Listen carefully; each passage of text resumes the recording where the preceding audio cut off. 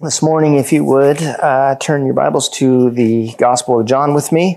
We'll be in chapter 5 this morning.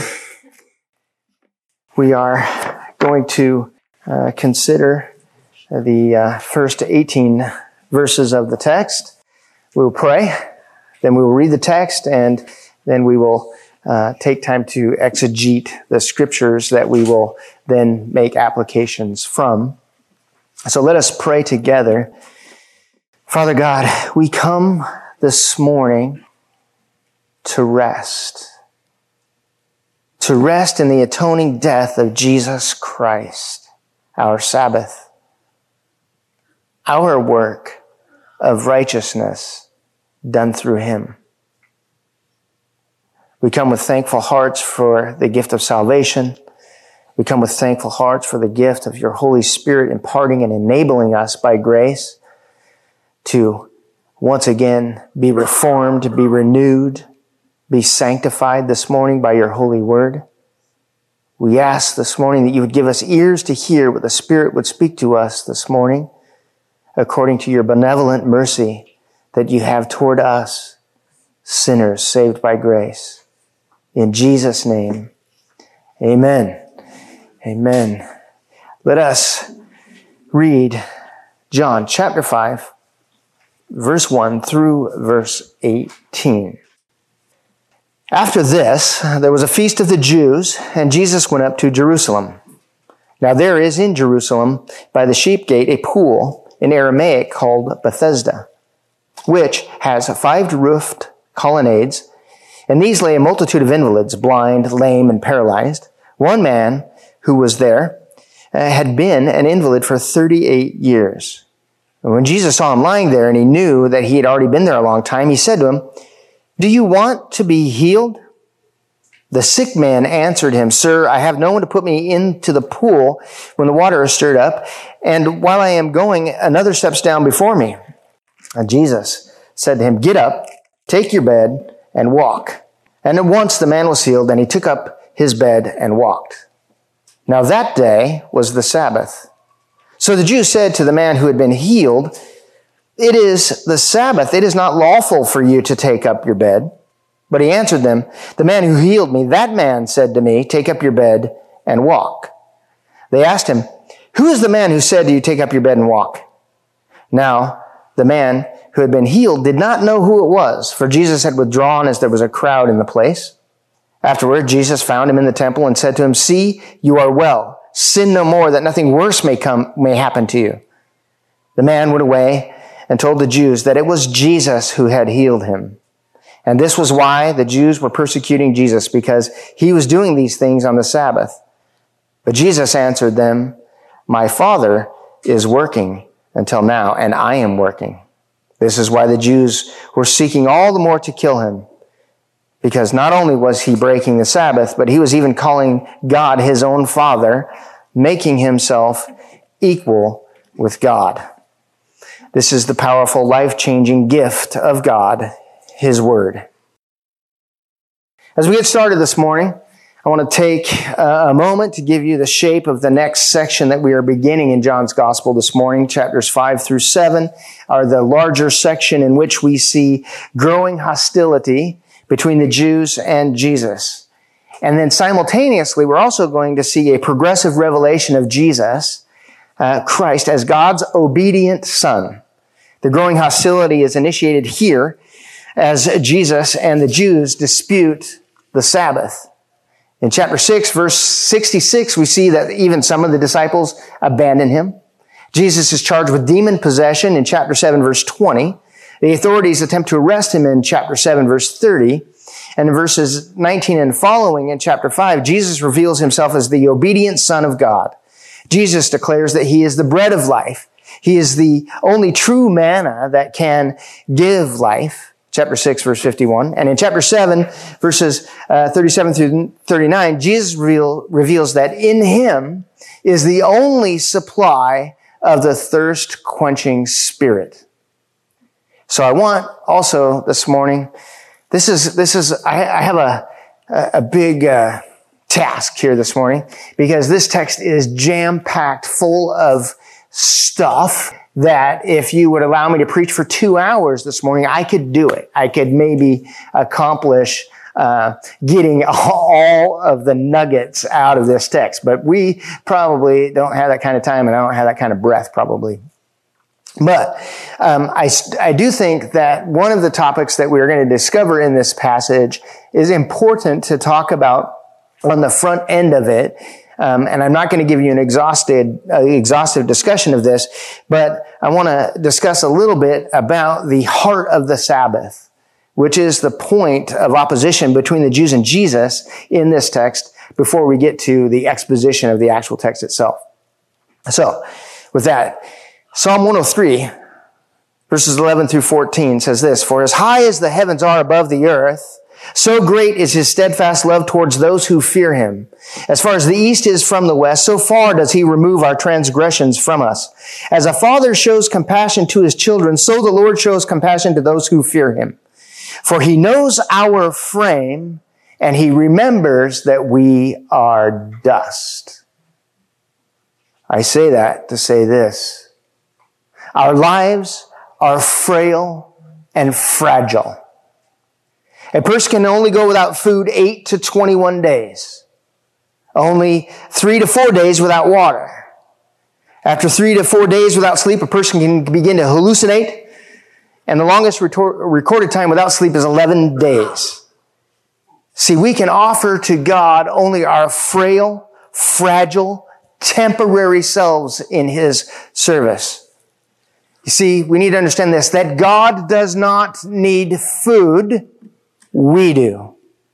God does not need water. We do. God is not susceptible to the elements. We are. God is not destroyed by sin. We are. God is not dependent upon anything outside of himself. We are.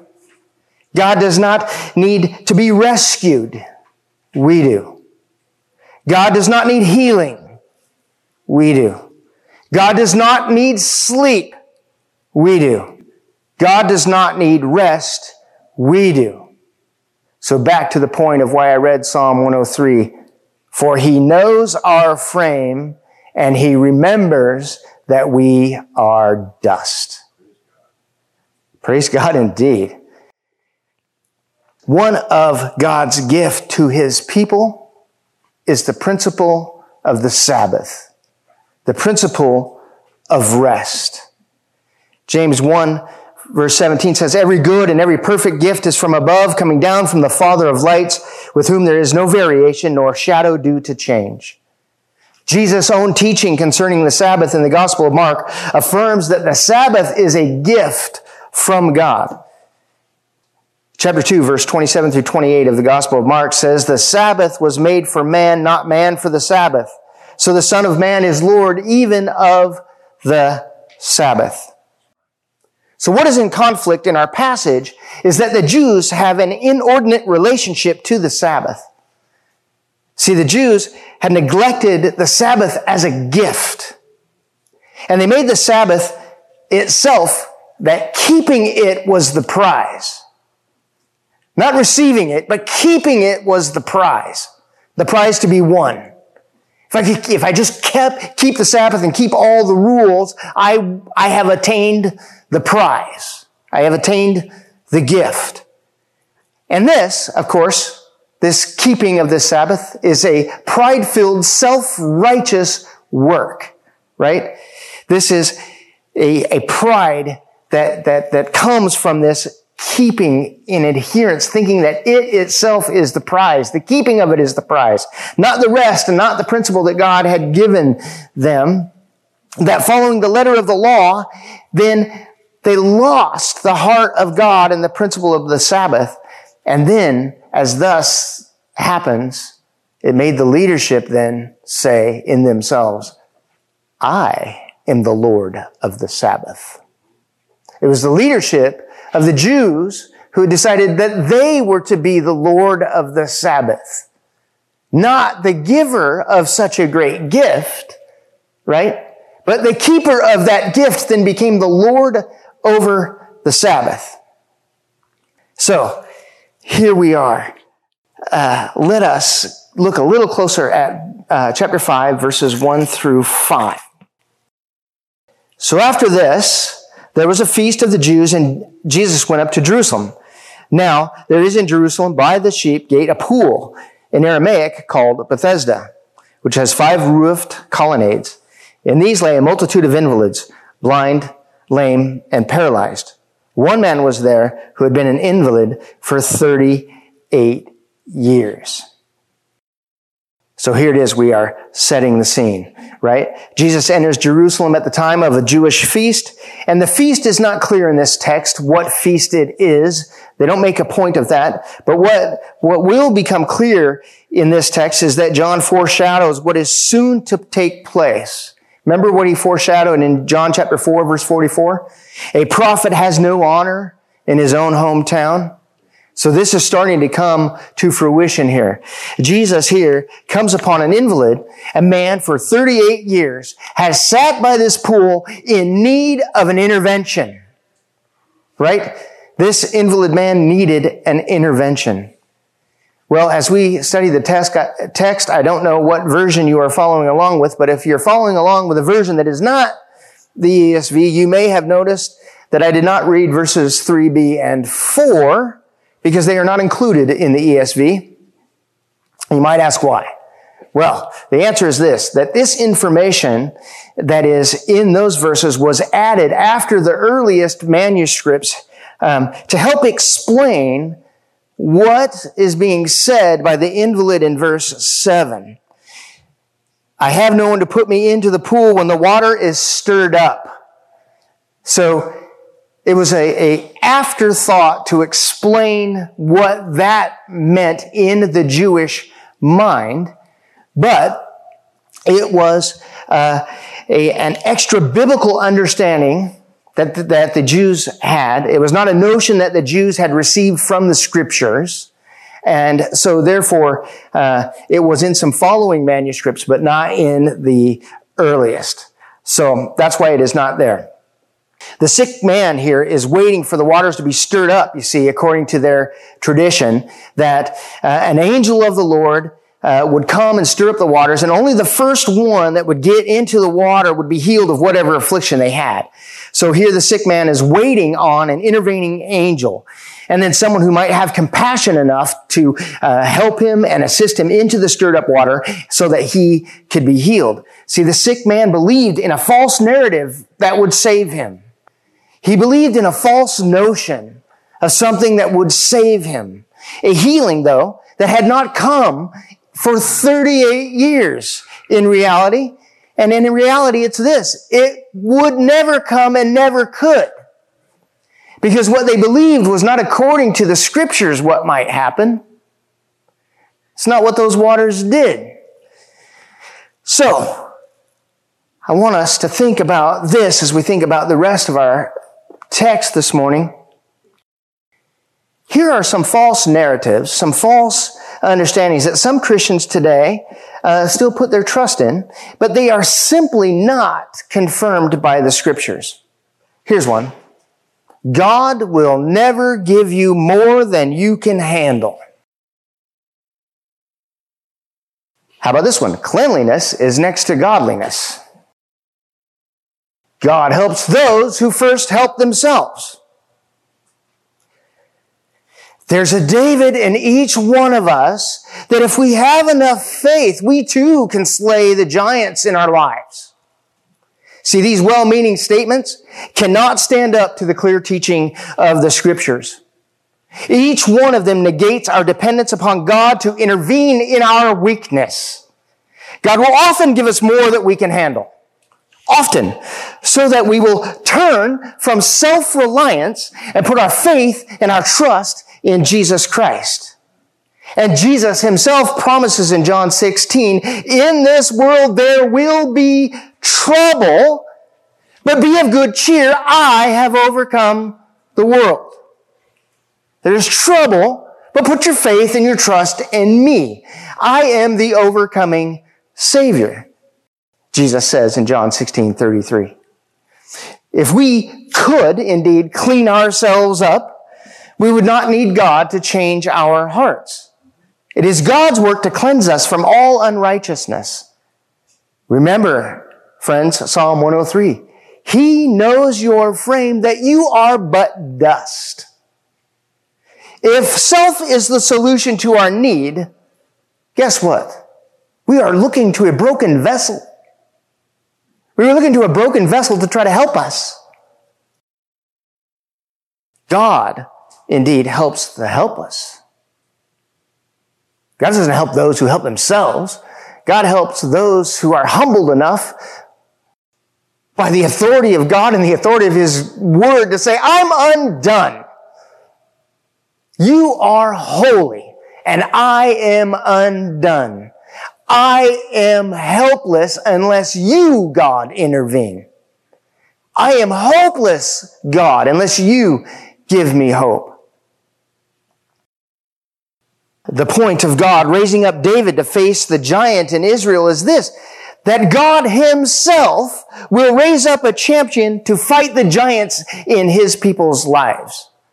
Not that if you've got a David in you, and that if you just rise up in strength and have faith, you can defeat all of your giants. No. The point of that is that God Himself will raise Himself up a champion. And God has done it throughout the text of Scriptures, doesn't He?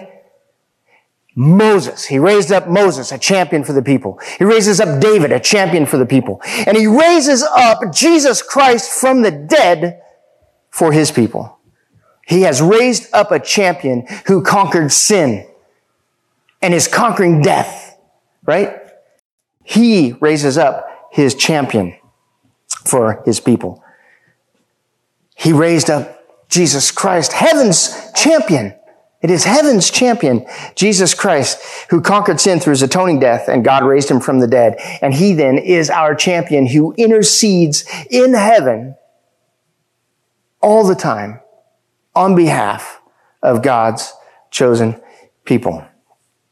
Verse 6, when Jesus saw him lying there and knew that he'd already been there a long time, He said to him, do you want to be healed? Here we see another divine appointment. We see a divine appointment like the woman at the well. The divine appointment, just like the woman at the well here, is by sovereign initiative. It is Jesus, in the sovereignty of God, that initiates this healing of this man by the pool.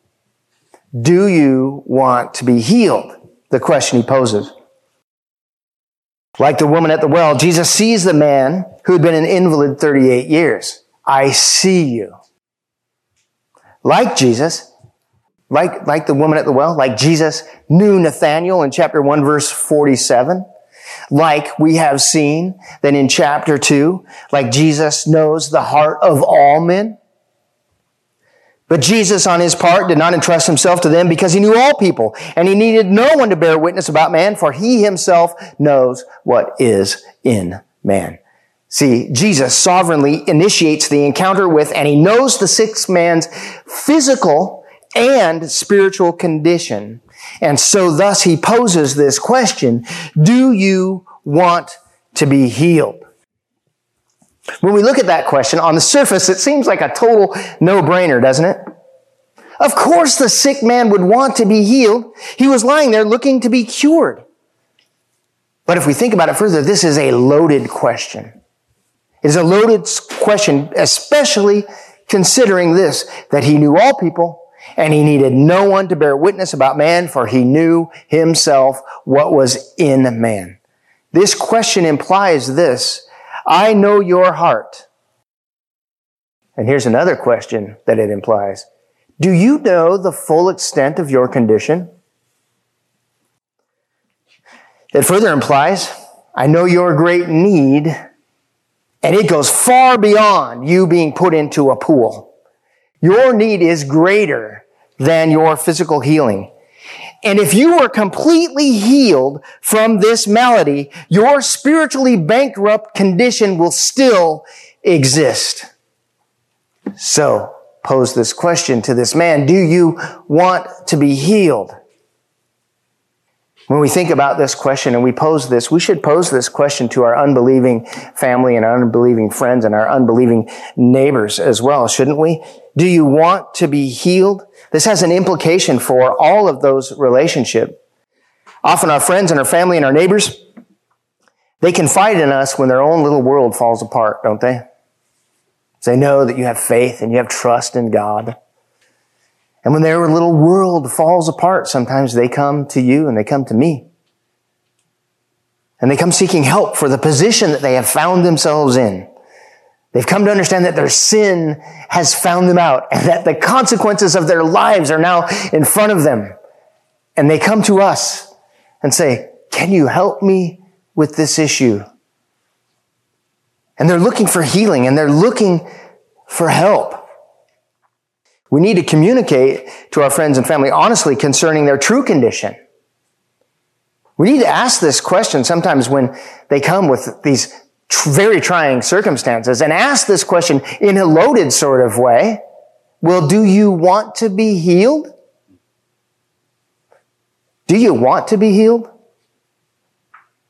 Well, of course they would say, that's a stupid question. I came to you with the problem, didn't I? No, but do you really want to be healed? Do you want to be healed? Do you want to be healed from your relationship issues, my friend? We then would answer to them maybe some good advice for healing that condition, and we would really then do them no heavenly good. We would address their problem, but do them no heavenly good. Because they're still in need of healing. They're still in need of redemption. You've put a Band-Aid on something that needs a tourniquet, right? They're still in need of help. We need to communicate with them. You know, as bad as your situation is, friend, I empathize with your condition. But you know what? It's far worse than you can imagine. Your condition is far worse than you even know. I empathize with you and I understand that it's a struggle. And I go through struggles myself. But your condition is far worse than you even know or can imagine, friend. You see, neighbor, God is holy. There is your first problem. Here's your second problem. You do not recognize him as so. In fact, you might even be talking to your mother. I was thinking of her as I was preparing this message.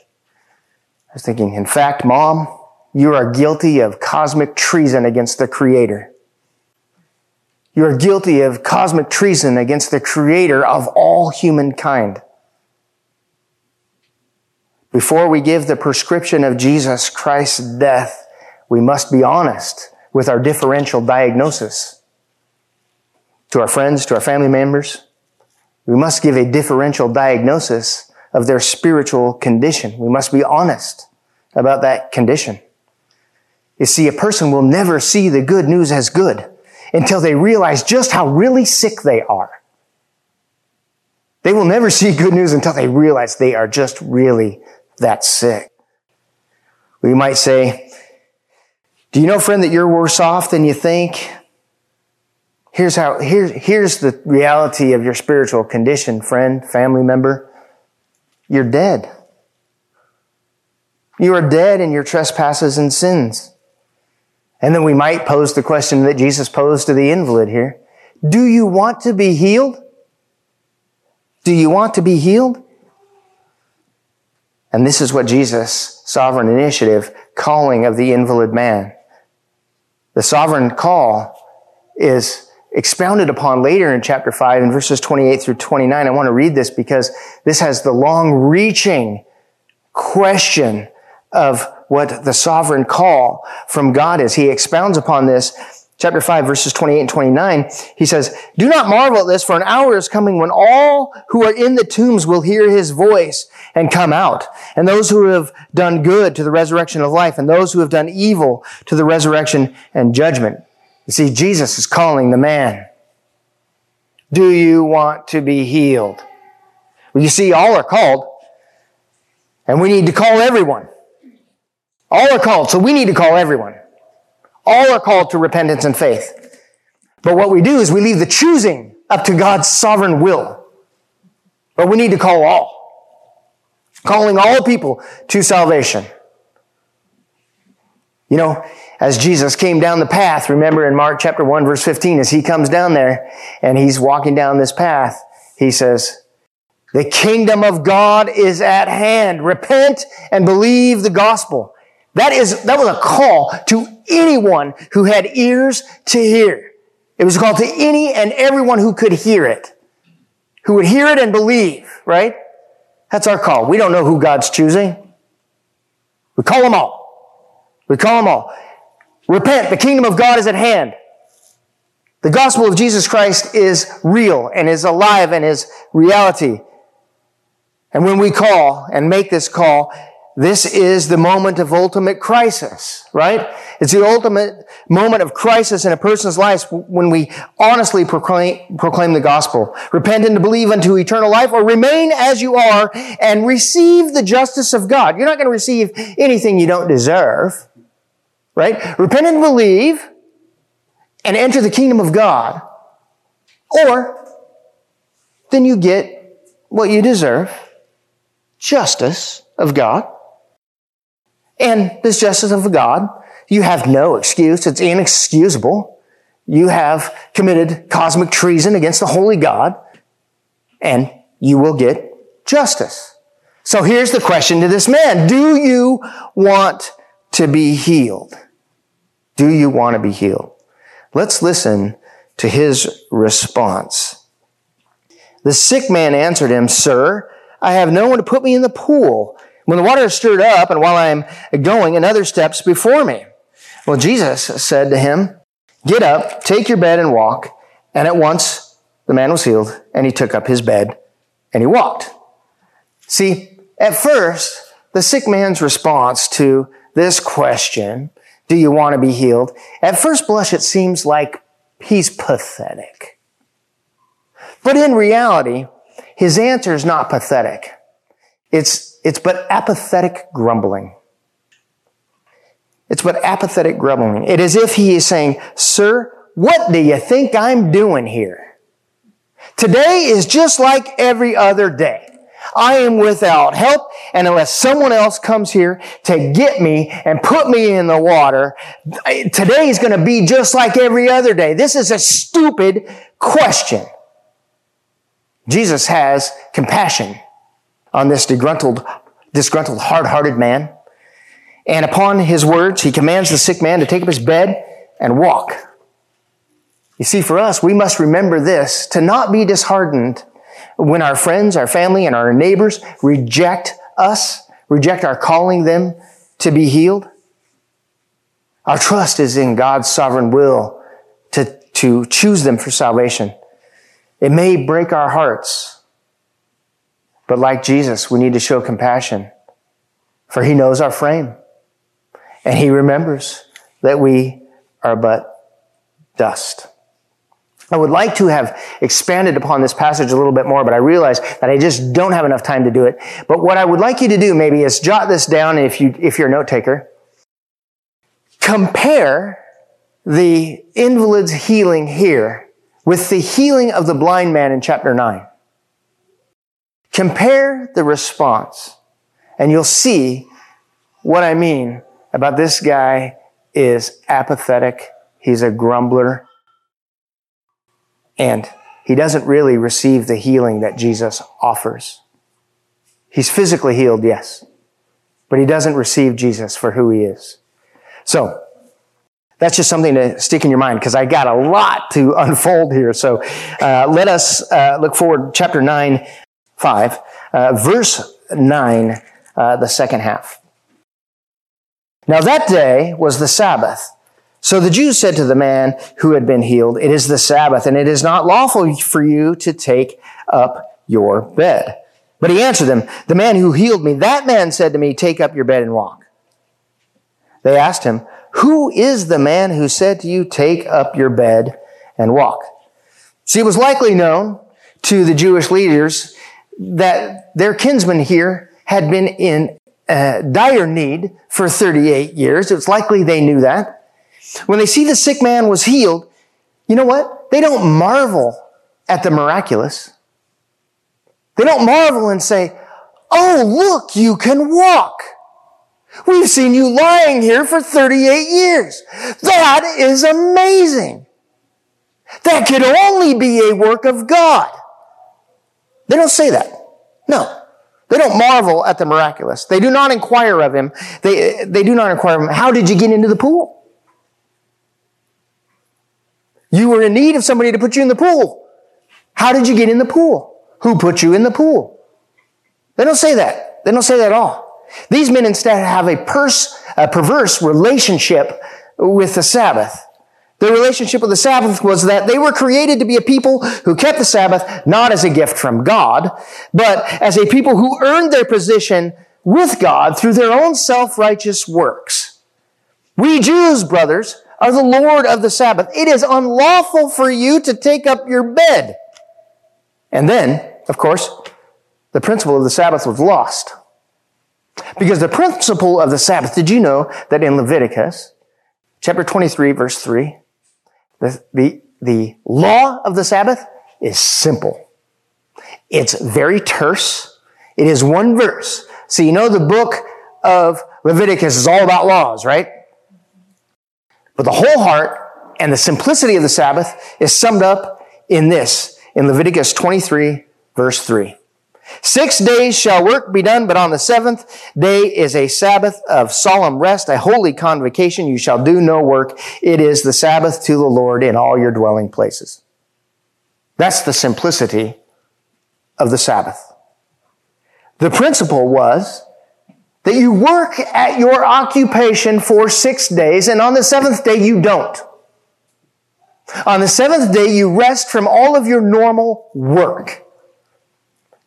Work that you were occupied with. Work that you were occupied with for the purpose of taking responsible care for yourself and for your family. The Jewish leaders tell the healed man who was violating the Sabbath by carrying a mat.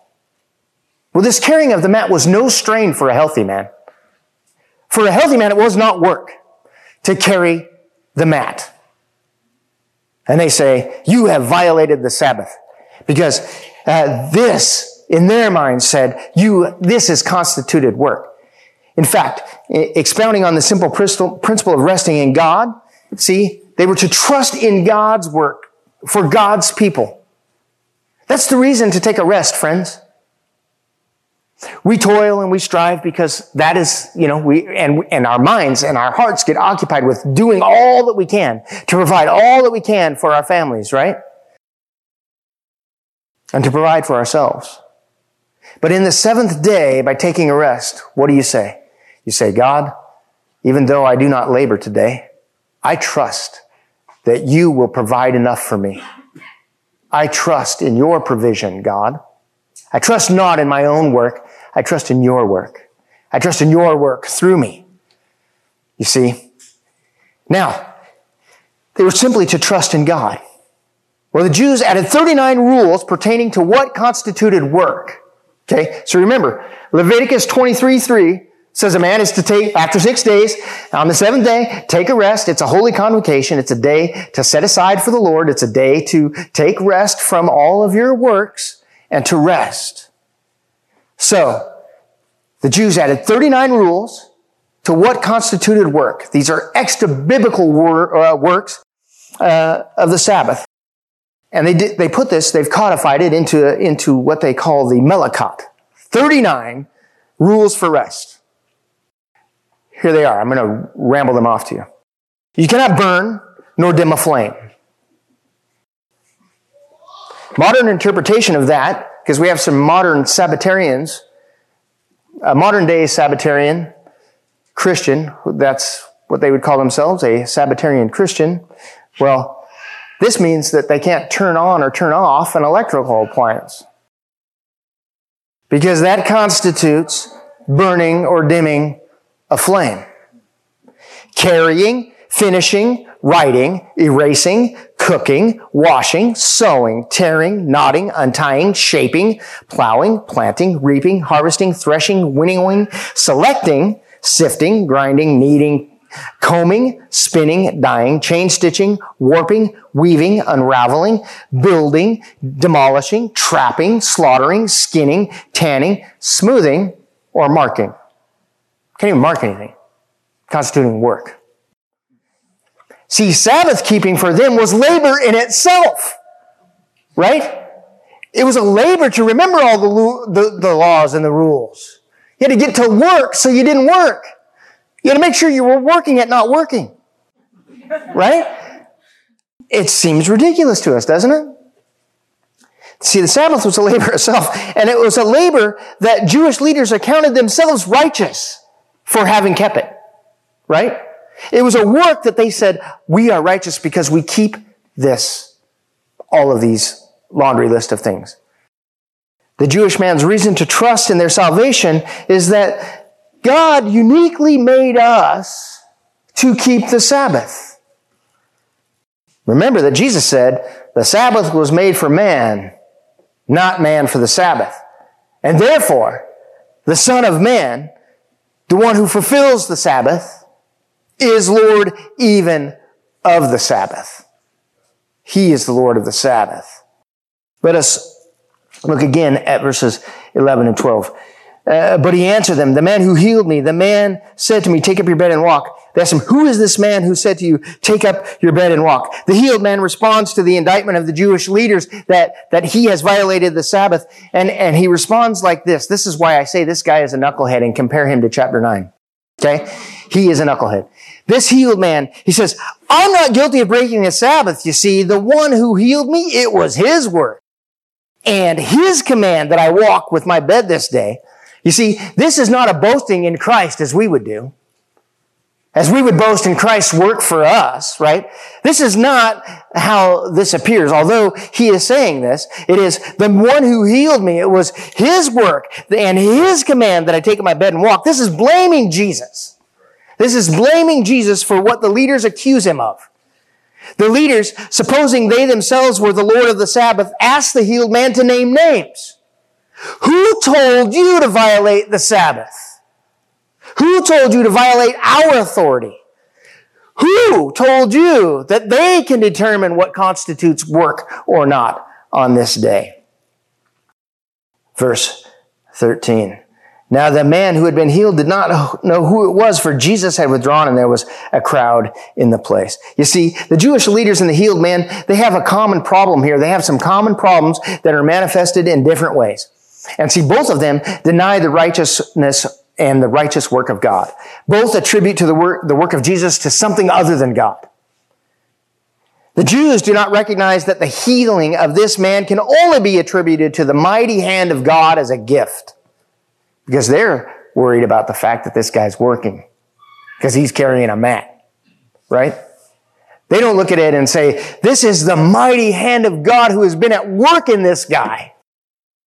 They deny the righteous work of God as a gift. They deny the principle of the Sabbath as a gift of God, not a burden to bear, not a burden to inflict upon the people. The healed man neglects to even inquire of the name of him who healed him. Think about this. He doesn't even know who he is.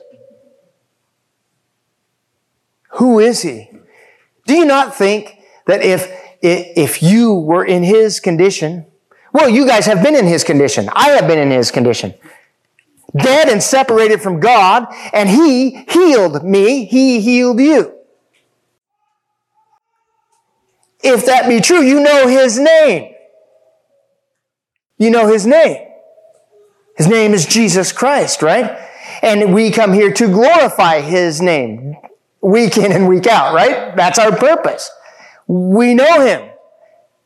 Could you imagine this man being healed and not knowing who it was? Not knowing his name.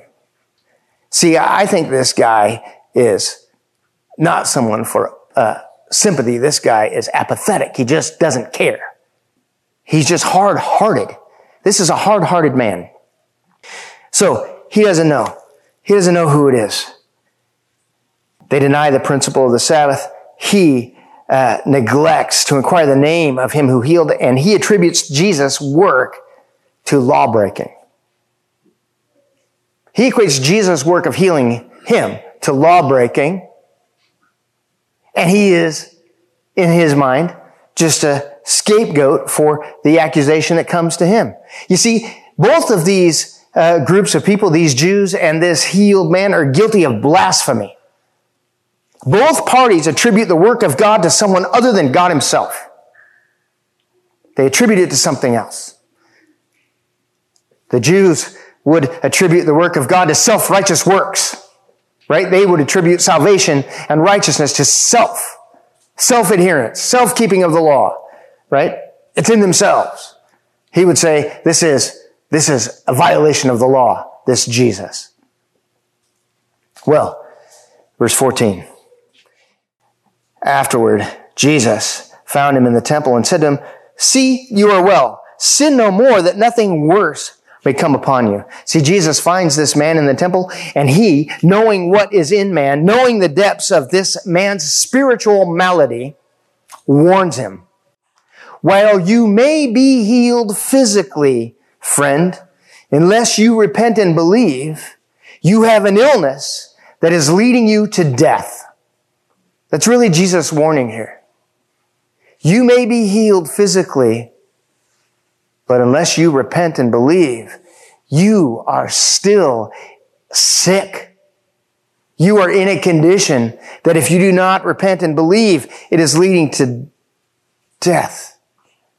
So at the risk of losing your attention and at the risk of being repetitive, before we give the prescription of Jesus Christ's death, we must be honest in our differential diagnosis of our friend or our family member's spiritual condition. As I said before, you see that the good news is not good. It is not good until somebody realizes just how bad the bad news is. You don't get a prescription for something unless you know you're sick, do you? You don't just go up and have the doctor give you a prescription and say, "Here you go, you should take this." But I'm not sick. You should take it anyway. Right? How much more is that true when we share and proclaim the gospel to our friends, family members, and neighbors, right? We tell them that Jesus is love and he died for sin on the cross and all of that sort of stuff, right? We've given them this prescription and they don't know they're sick. We've got to show them the reality of their spiritual condition, the real malady that they are under. And that you and I can attest to that I too was once sick and dead in my trespasses and sins. And I don't know how this happened, but one day the Holy Spirit convicted me of sin, righteousness, and judgment, and I believed. And I am healed. I am healed. I'm not what I'm going to be one day. I'm not what I'm going to be yet. But I'm being healed day in and day out by the love of God. Right? That's our message. That is our message and our hope. Verse 15. The man went away and he told the Jews it was Jesus who had healed him. Think about that for a second. That's the guy. Right? That's the guy. Do you think if he knew and he had been spiritually healed, he would not have went to point out who Jesus was to those guys, knowing who they were and what they were about? But here he comes in verse 15. You see, that's the guy. That's the guy. It was this guy who healed me. And verse 16 says, "And this is why the Jews were persecuting Jesus, because he was doing these things on the Sabbath. But Jesus answered them, 'My Father is working until now, and I am working.' This is why the Jews were seeking all the more to kill him, because not only was he breaking the Sabbath, but he was even calling God his own Father, making himself equal with God."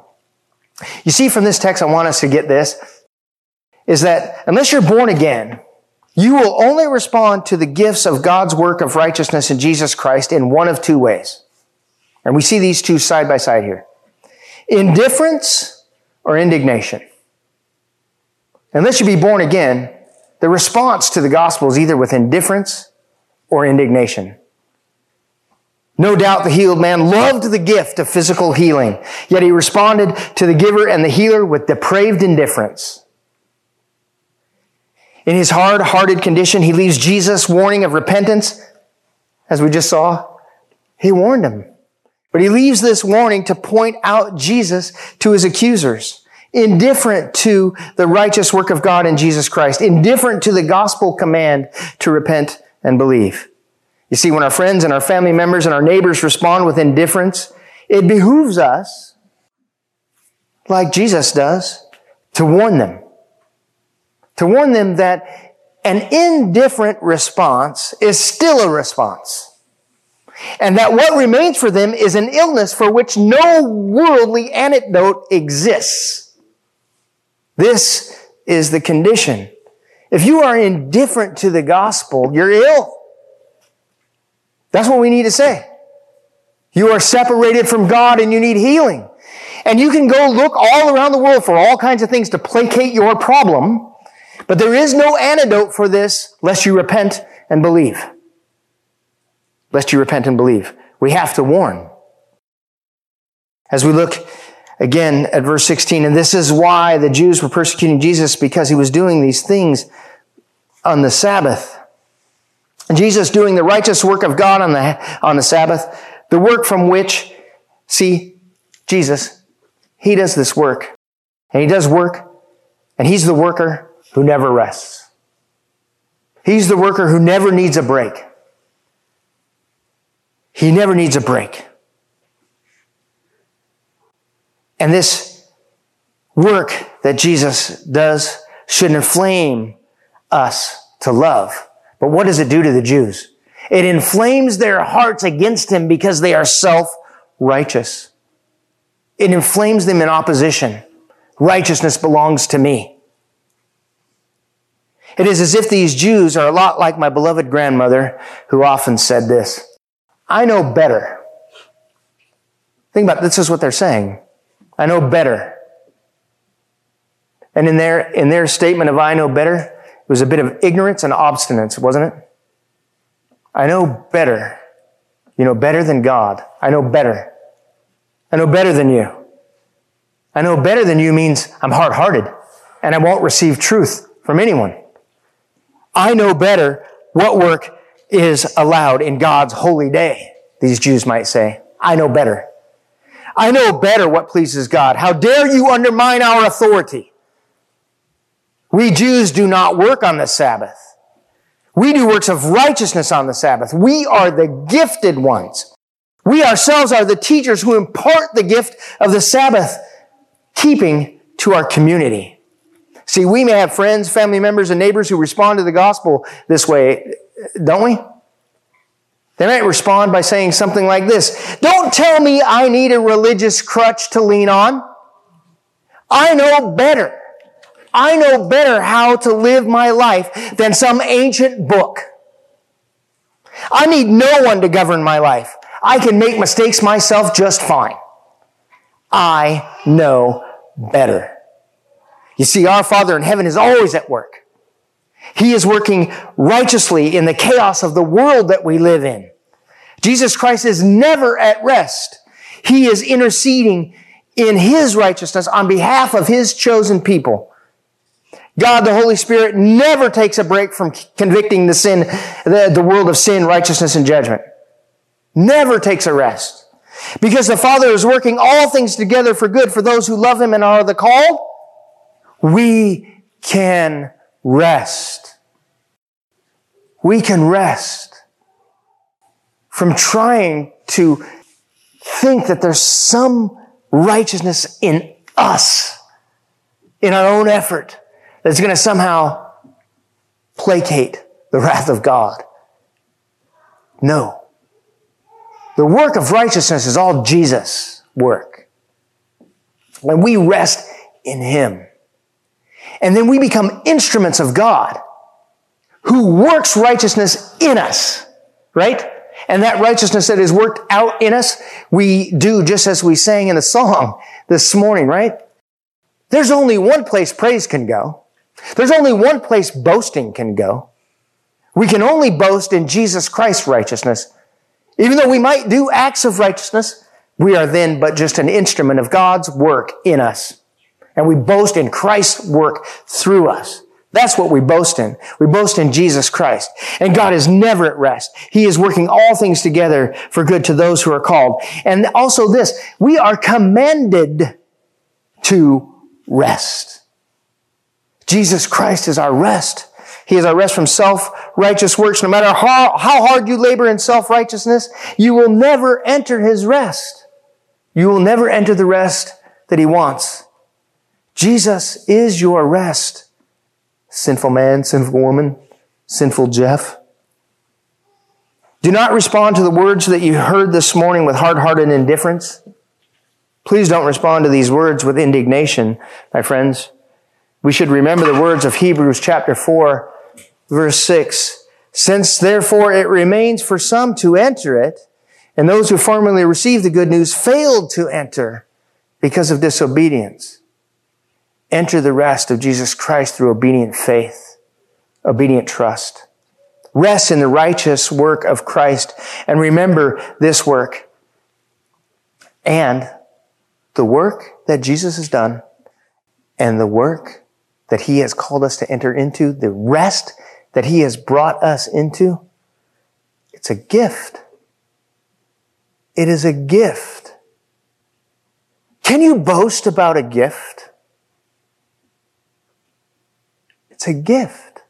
Enter into His rest. Enter into His work. You see, because our works, according to Isaiah, are but filthy rags. Outside of Christ, our works are but filthy rags. They are but sin that has manifested itself in self-righteousness, right? And here is the diagnosis and the antidote for the world and for your friends. Here's the diagnosis and the antidote. For the wages of sin is death. The antidote? But the free gift of God is eternal life in Jesus Christ our Lord. Notice that the prescription came first. The diagnosis came first. The wages of sin is death. That's the diagnosis. The antidote? The antidote is God has given a free gift in Jesus Christ, death and resurrection. It's a gift. There is no boasting, friends. There is no boasting. But you know what there is that's really cool is this. There's no boasting, but you know what there is? Praise. Right? There's no boasting, but there's praise. I think that amongst all the people in the world, this should be the room that is filled with the most joy. The most joy you could ever see. Not happiness and stupidity. I'm not talking about going around being stupid and with a big smile on your face like everything is hunky-dory and not being upset about things, but I'm talking about joy. I've been given a gift. That's the joy we should be walking in all the time, right? And I'm not saying this from a position of, I got that all together because, often I'm like a little bit of a grumbling little guy who's laying down by the pool too, right? Grumbling about my condition. When my condition is pretty doggone good when you think about it. When you think about it, the wrath of God has been lifted from me because of Jesus Christ. I received a gift. And here I go through the world some days just grumbling about my condition. How horrible I have it. Right? Man, we got it good, guys. We got it good. We got it really good. Let us take just a moment of silence to reflect on God's word so that it has its full effect in us. And thank you, Father, for your holy word. I pray for your Holy Spirit to work in us all these truths that we heard from your scripture this morning. We ask for your grace to enable us to walk in them this week. We ask in Jesus' name. Amen.